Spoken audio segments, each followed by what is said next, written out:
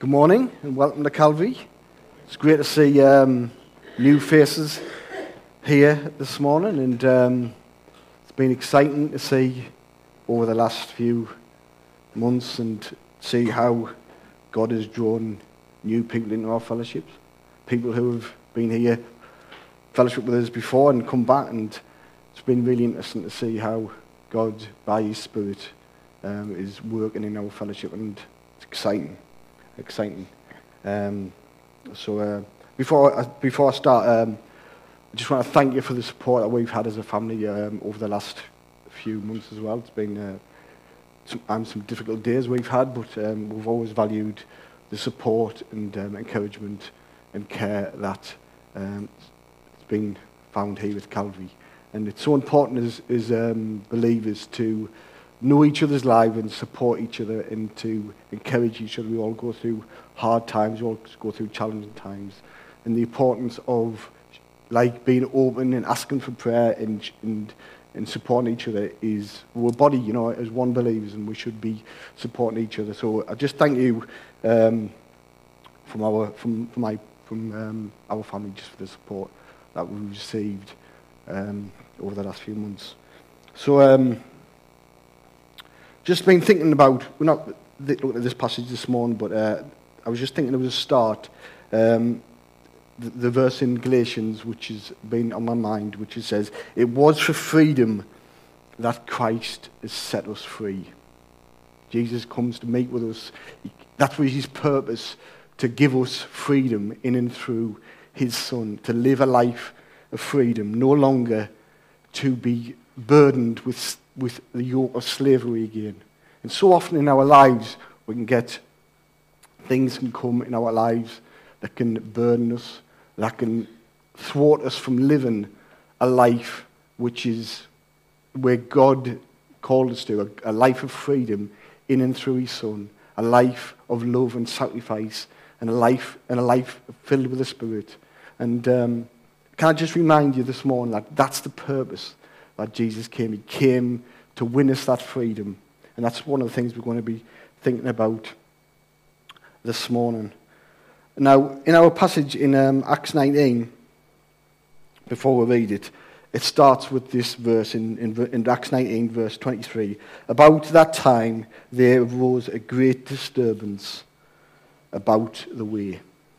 There was a disturbance that was caused by the way. That was the name that the Christians were called when the church first started, the way. I love that term, the way. It was a lifestyle that people lived who were following the Lord Jesus Christ. It wasn't just a belief or philosophy. It was a whole new way of life. And we see, last week we saw Greek, Paul doing amazing things, God doing amazing things through the life of Paul, as we saw the church growing in the ministry, and people being set free from bondage and slavery in another sin. And as we think about the way, we have to really think about what Jesus said in John. He said, "I am the way. I am the truth, and I am the life, and nobody comes to the Father except through me." Jesus said He wasn't a way, but He was the way. He was the only way to the Father.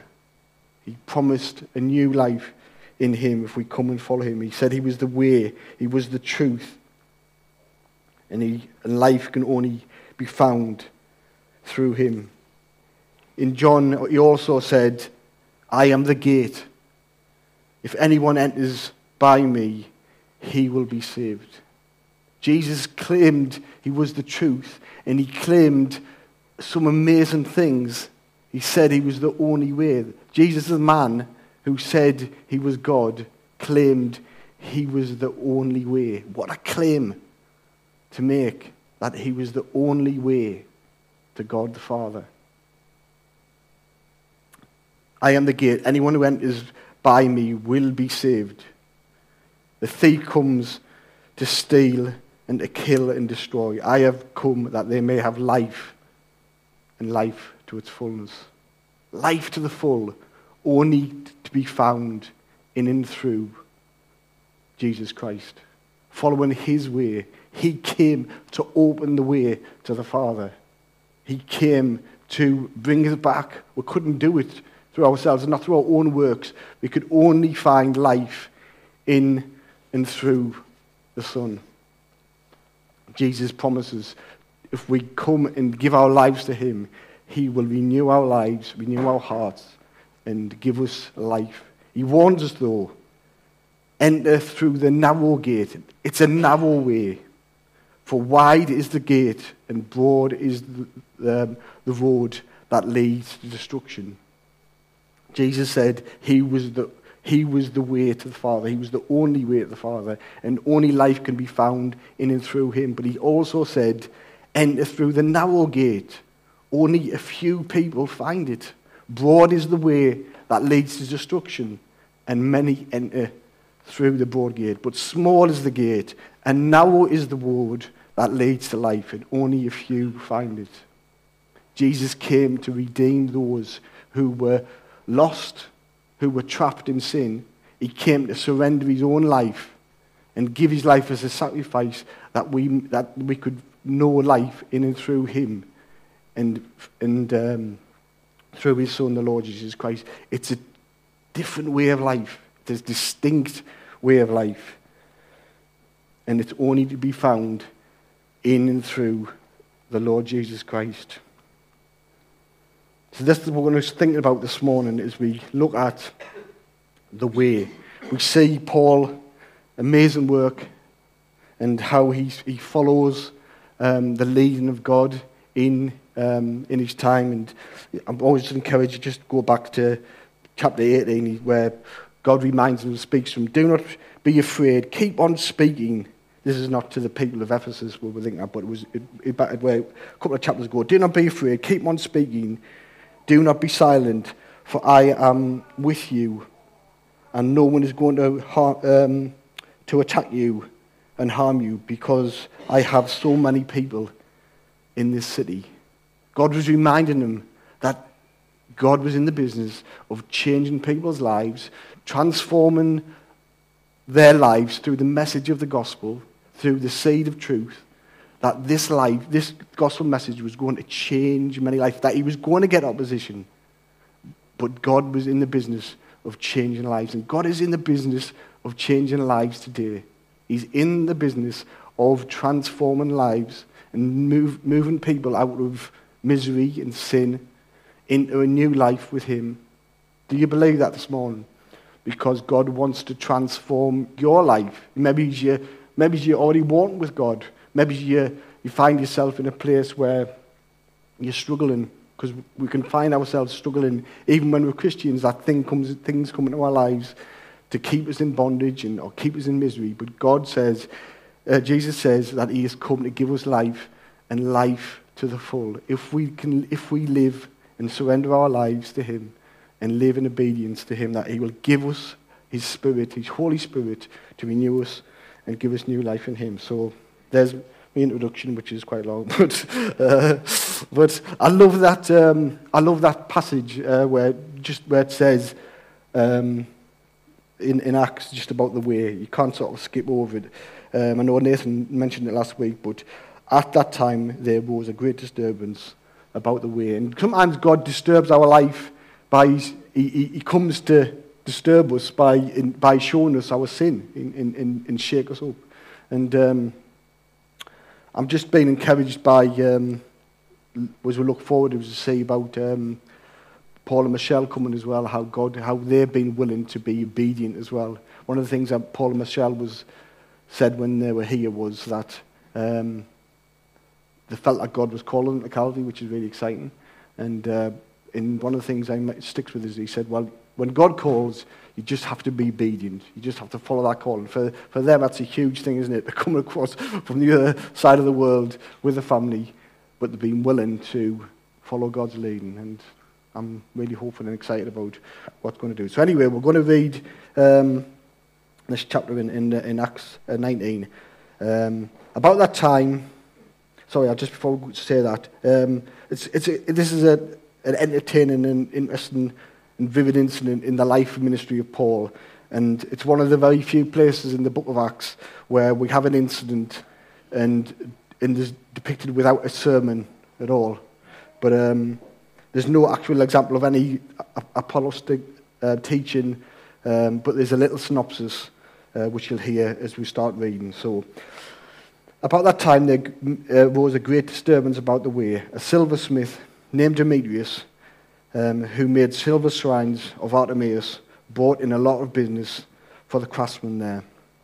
He called together, along with the workers in related trade, and said, "You know, my friends, that we receive a good income from this business.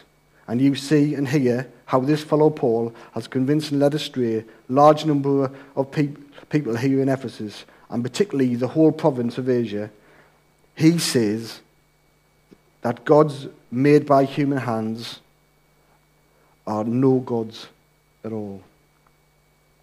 There is a danger not only to our trade that will lose its good name, but also that the temple of the great goddess Artemis will be discredited, and the goddess herself, who is worshipped throughout the whole province of Asia and the world, will be robbed of her divine majesty."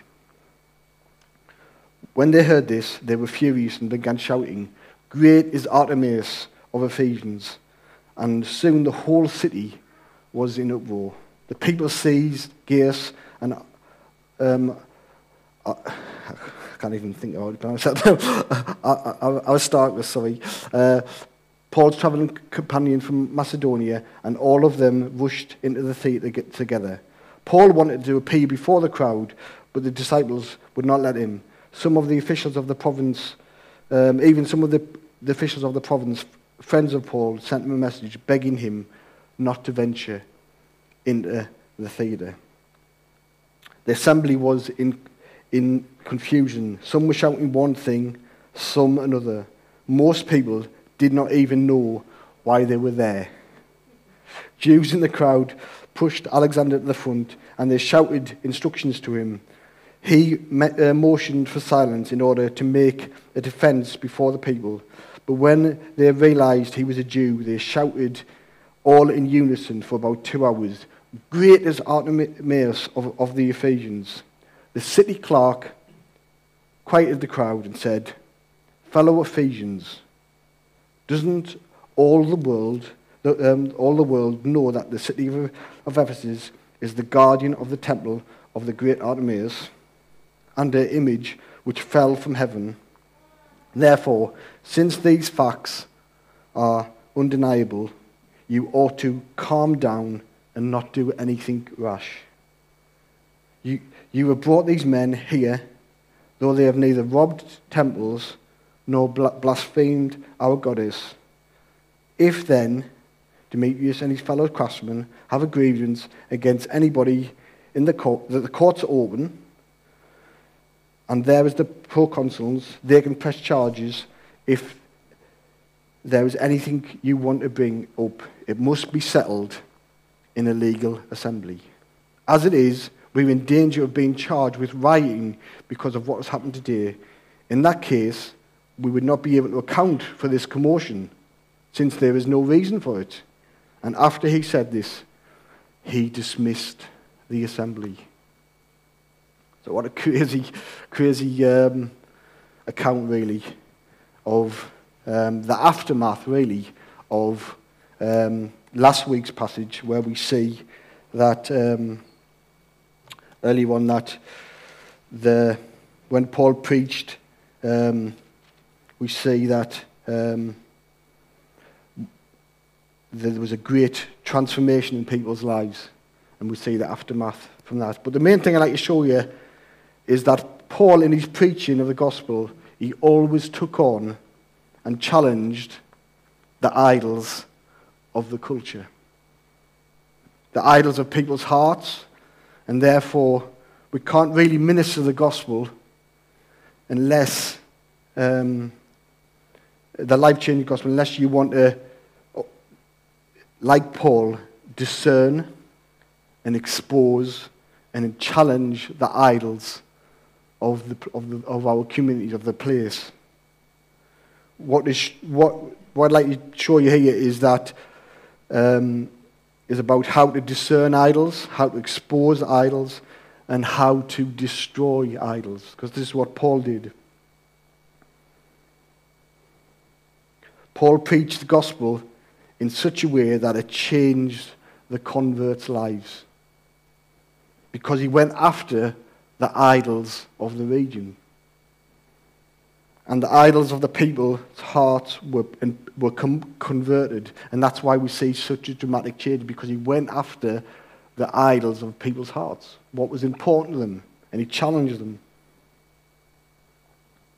He challenged them in such a way that it affected the world that they lived. We see here in previous passages that the lives were such changed that it changed the world that they live in. It would change the culture. This is what Demetrius is so mad about. It's affecting the culture and in the very economy of the culture. They're losing money. It's because the lives of Christians have been so changed, it's affected the culture. How we need that so much in today's world. We need Christians who live distinct lives, who change the culture. How do we do that? By challenging the idols, not only of the communities that we live in, but the idols of our own hearts. In a lot of cases today, we see people professing to be Christians, having born-again experience of deciding for Christ, coming to follow Christ, but we see they don't live any differently than the rest of the world. That is actually one of the great scandals of the church today, that we don't actually see people living distinct lives of difference. Jesus calls us to live different lives, lives of repentance, lives that turn our back on sin and live for Christ. I'll be quoting quite a lot of words of Jesus today because they're the words that often resonate with me. When I encourage you, I've got a Bible with a red letter Bible, which is just the words where the words of Jesus are highlighted in red.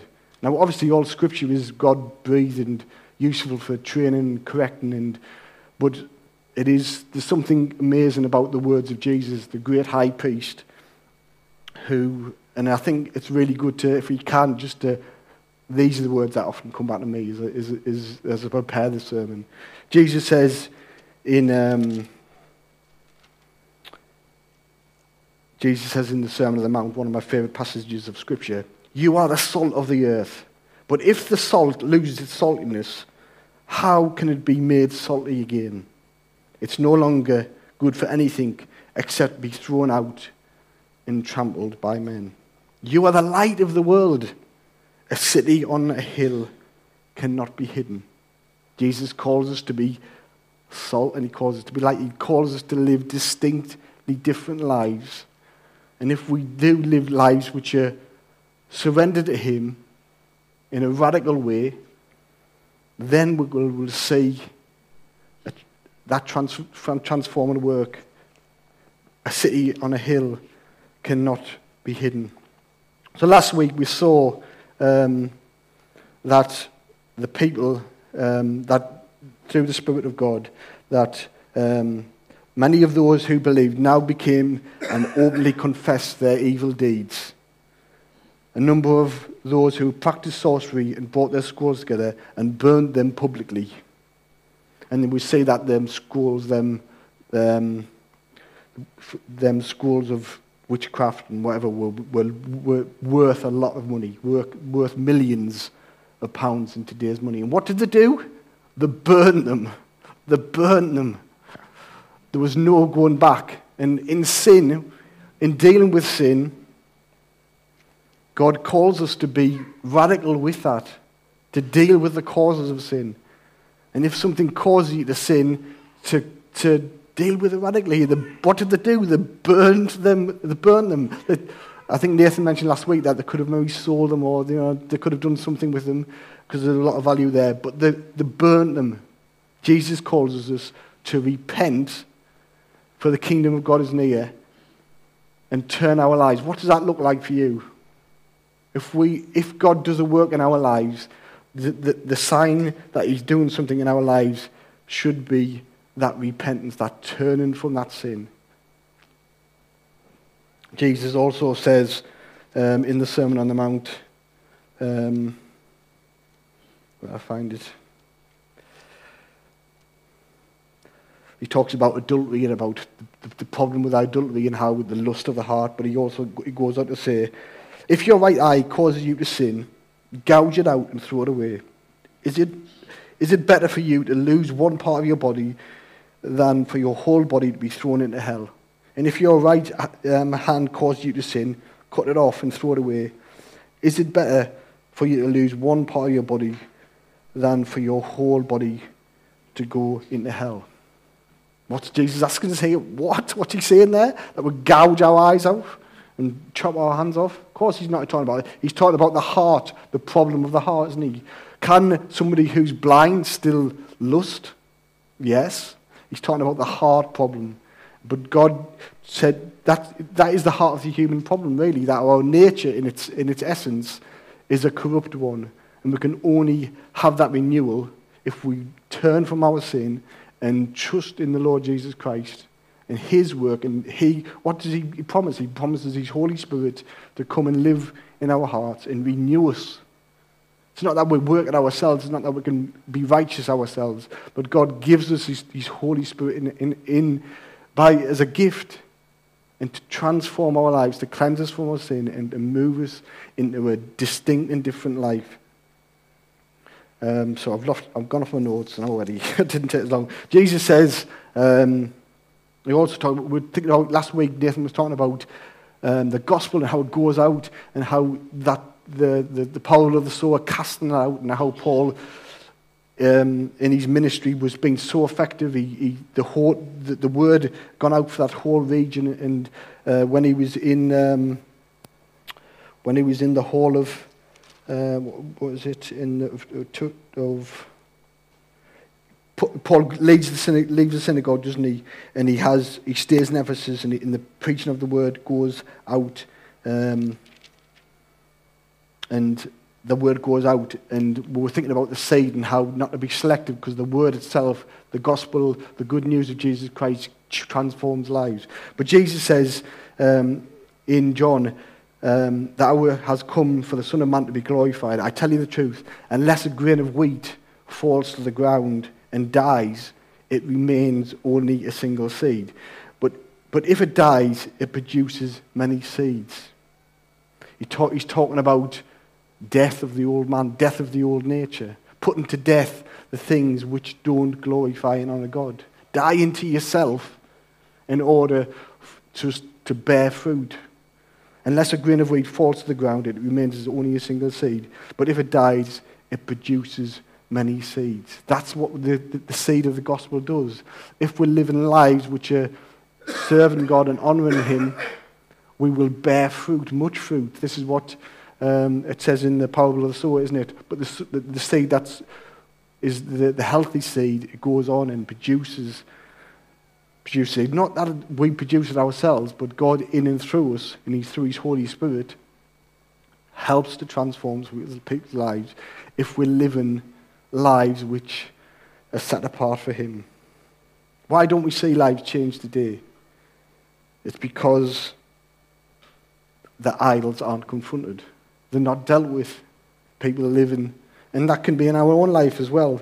Paul confronts the idols of this culture, and they're changed in such a way that it affects the economy. Imagine that. It affects the economy. Imagine that. These Christians were so radical that they affected the whole economy. And Paul had only been there for 2 or 3 years, but the word of God had spread in such a dramatic way that the Christians lived such distinct lives, such lives set apart, that the economy was affected. The culture was changed. And Paul doesn't actually give us a sermon here, does he? it gives us a little synopsis. I slowed down as we went over that bit. And what is Paul's message? He actually gives us a synopsis in verse 26. See, and you see and hear how this fellow Paul has convinced and led astray large numbers of people in Ephesus. And practically the whole Asia, the province of Asia, he says that gods made by human hands are no gods at all. Well, that's radical.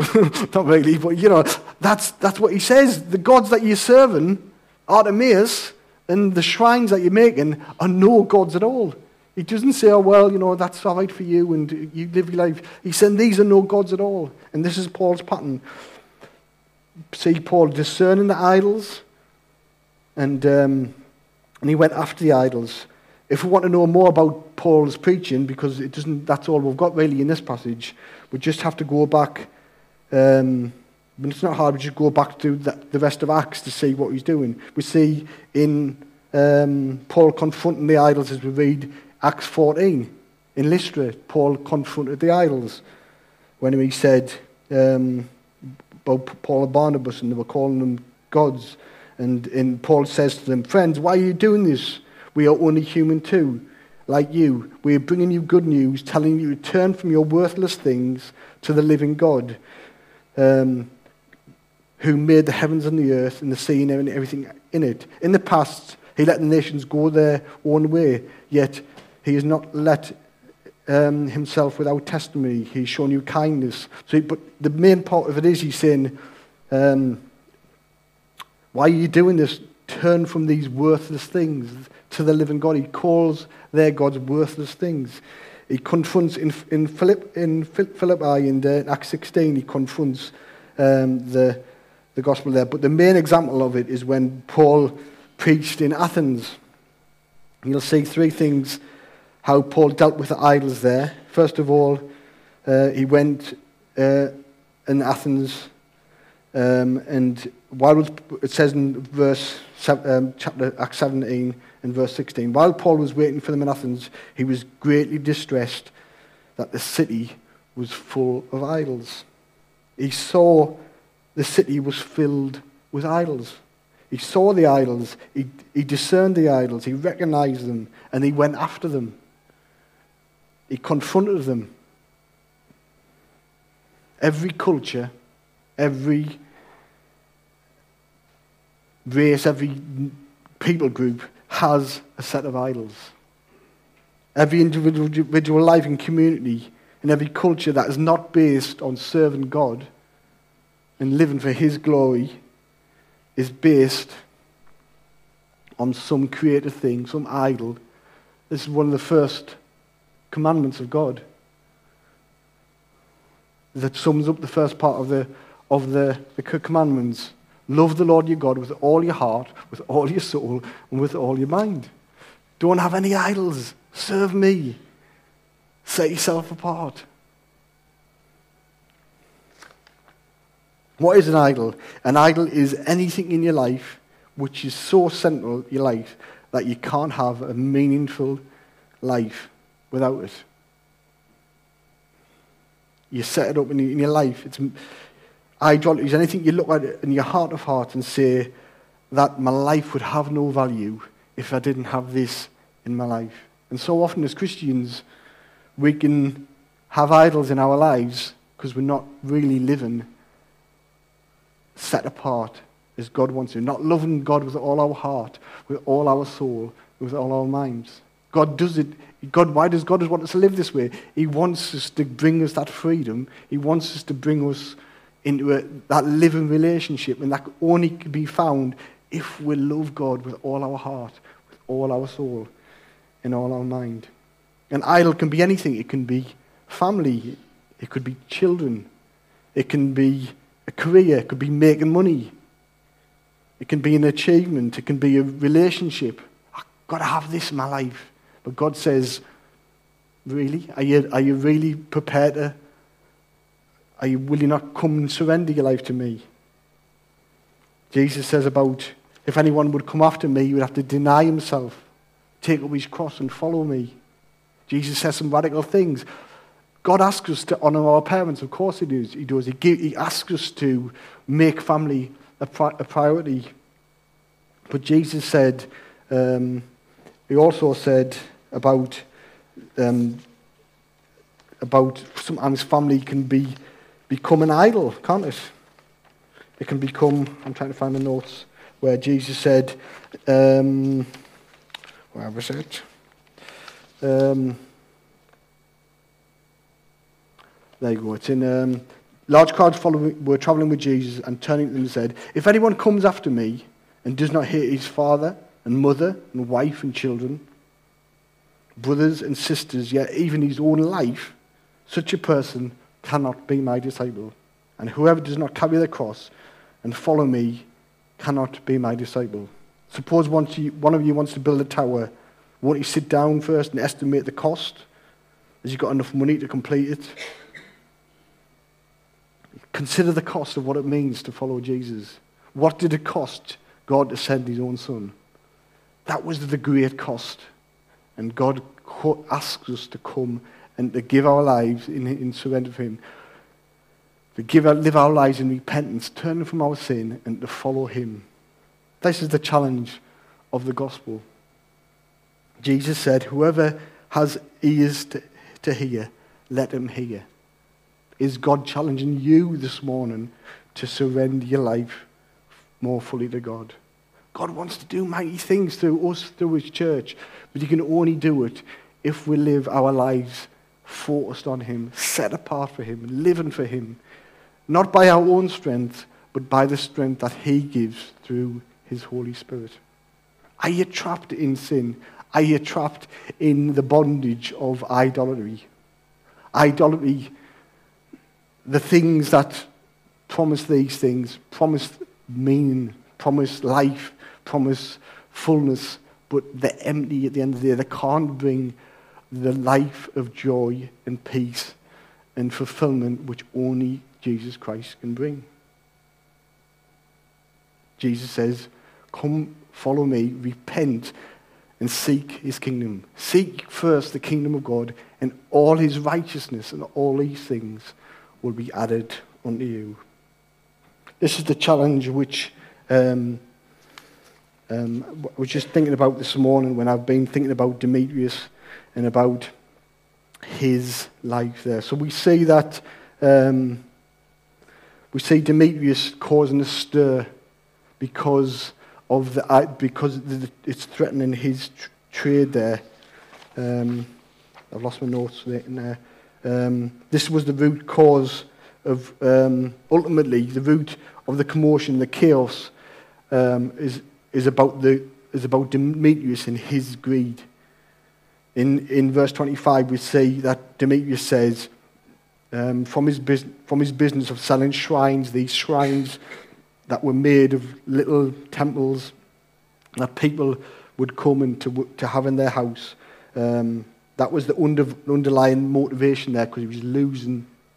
This was a valuable business. It says that it brought in no small business for them, and he brings in the other silversmiths and other trades there. Jesus says money was his idol, as well as this pagan worship of Artemis. Jesus said, "No one can serve two masters. Either you'll hate one and love the other. You'd be devoted to one and despise the other. You can't serve both God and money." He says some radical things about that. Money can be a good thing. It can bring us a lot of enjoyment, earning and making a living, and making money can be fun. But if that's all we're serving, Jesus says you can't serve both God and money. And this was Demetrius's problem. He was flipping out because he realised that because of the Christians were living in such distinct lives, that was effectively his business was going down the pan, and he was saying this to the other. So we see a stir there because of the fallout there. When we see Christians living radically different lives, and we see a work of God, we see a counter, we push back to that. We always say that. We should expect that. Shouldn't be a surprise. But that shouldn't put us off, because God's still at work in changing people's lives. Talking about money as well, it says, the love of money is the root. In Timothy it says, the love of money is the root of all kinds of evil. That can be, guard ourselves, keep your lives free from the love of money. Jesus says, lay up, in Matthew 6, again I'm quoting the words of Jesus, where Jesus talks about, Matthew 6, do not store up for yourselves treasure on earth, where moth and rust destroy, and where thieves break in and steal. But store up for yourselves treasure in heaven, where moth and rust do not destroy, where thieves do not break in. For where your treasure is, there your heart is also. When we think about money in our lives and what we do with it, that can be a good reflection of where we are spiritually. If our hope in our faith in trust in God is just shown in spiritual things, it should be shown in the way we give as well. God loves a cheerful giver. Is the way we use our money, is that a reflection about how we are living? So we see that God calls us to a distinct and a holy life, a life set apart for Him. So how can we do this? How can we live our lives? I believe that if we deal with the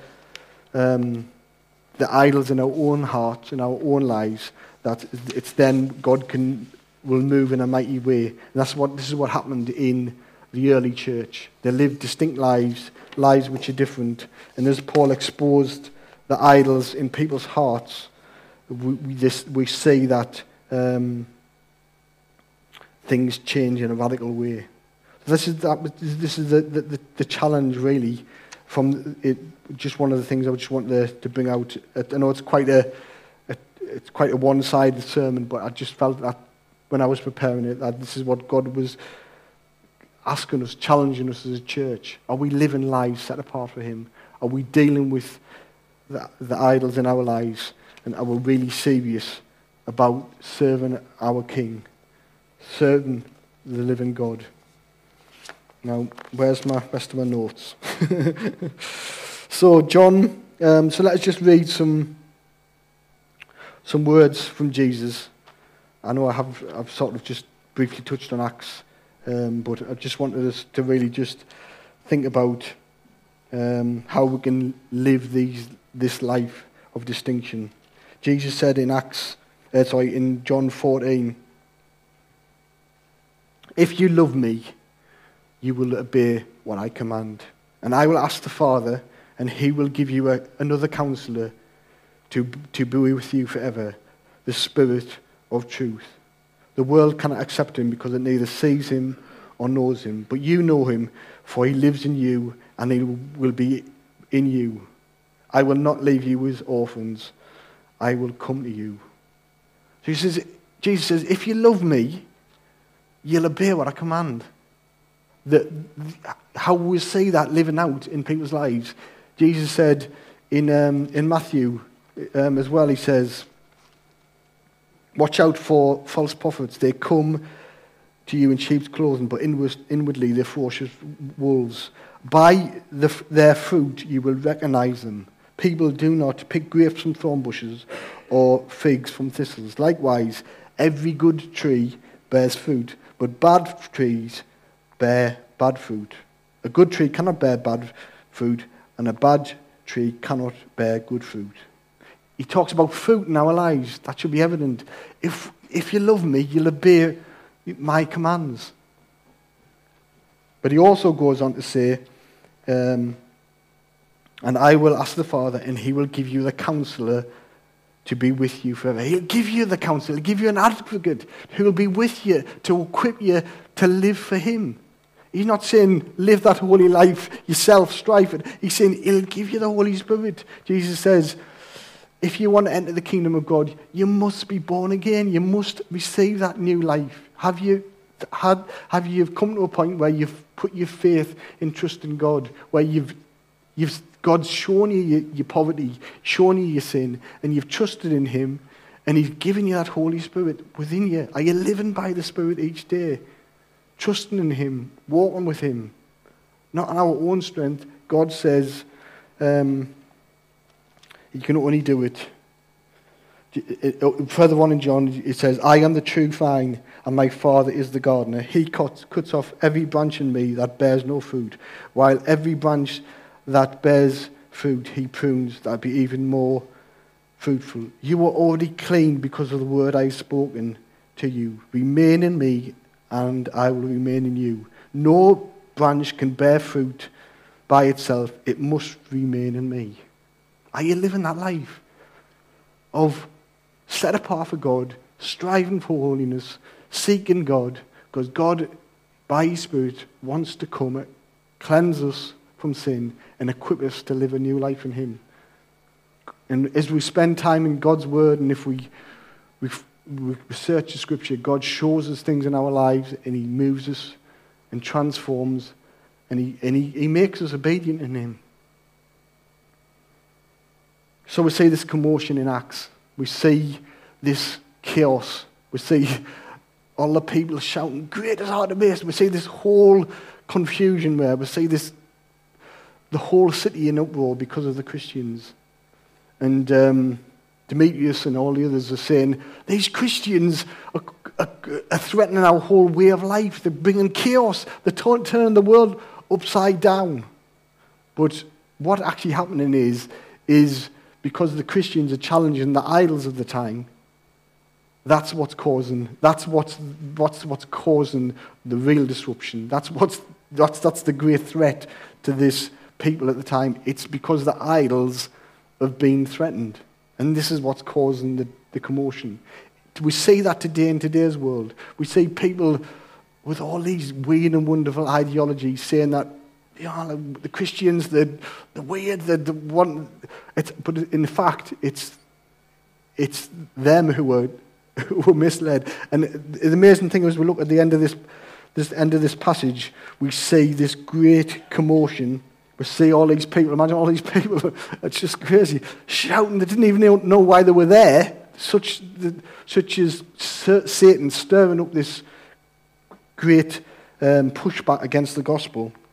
And we see for 2 hours the shouting, great is, thousands of people in this theatre, great is Artemis for 2 hours. Can you imagine that? Shouting for 2 hours. I know he was mad lot of go to football matches and shout for Sunderland for more than 5 minutes, and I find that crazy. But this is 2 hours. This is 2 hours. But we see, and the Christians are really under threat there. But as we look to the end of the passage, we see that the town clerk stands up and he brings order. And God, even though there's a great opposition to the gospel, we see that he quietens the crowds and he basically brings some reason. And God uses that in order to protect the Christians, really, in his sovereignty, and he causes calm. This is the town clerk. As it is, we're in danger of being charged with rioting because of today's events. And in that case, we could not be able to account for the commotion, since there's no reason at all. So he basically said, if you've got a problem, there's the courts there, there's the proconsuls, and he brings calm to this crazy situation. And God in his sovereignty protects the Christians there. Are you afraid to stand and to live for Christ? Because this is what God's calling you to do, to live a distinct and holy life. And he will provide protection. He will, not that we won't suffer persecution. Jesus said, if they persecuted me, they'll persecute you. But he'll give us the strength, and he'll give us the words to say. Are you prepared to follow Christ and live with him? And maybe God's calling you this morning to a life of repentance, for maybe it's even the first time to really take God's word seriously and to repent from your sin and turn from your sin. This week I was thinking about Sodom and Gomorrah and about how that judgment was coming on Sodom and Gomorrah, and how Lot and his family were fleeing that wrath that was coming. Get out of the city, God says to them. Get out. The judgment's coming. And how Lot and his wife fled there. But then Lot's wife, looked back. She turned around and thought, oh. Jesus said, if you follow me, once you put the hand to your plough, don't look back. Forsake your life of sin and live to serve the living God. And as Dave comes and he brings and leads us in communion, I hope that's been a challenge to you this morning as we seek to live a life worthy of our calling because of what Jesus Christ has done in and through his sacrifice of his Son, that you will be challenged to live a life more set apart, more serious in living for Jesus. Thank you.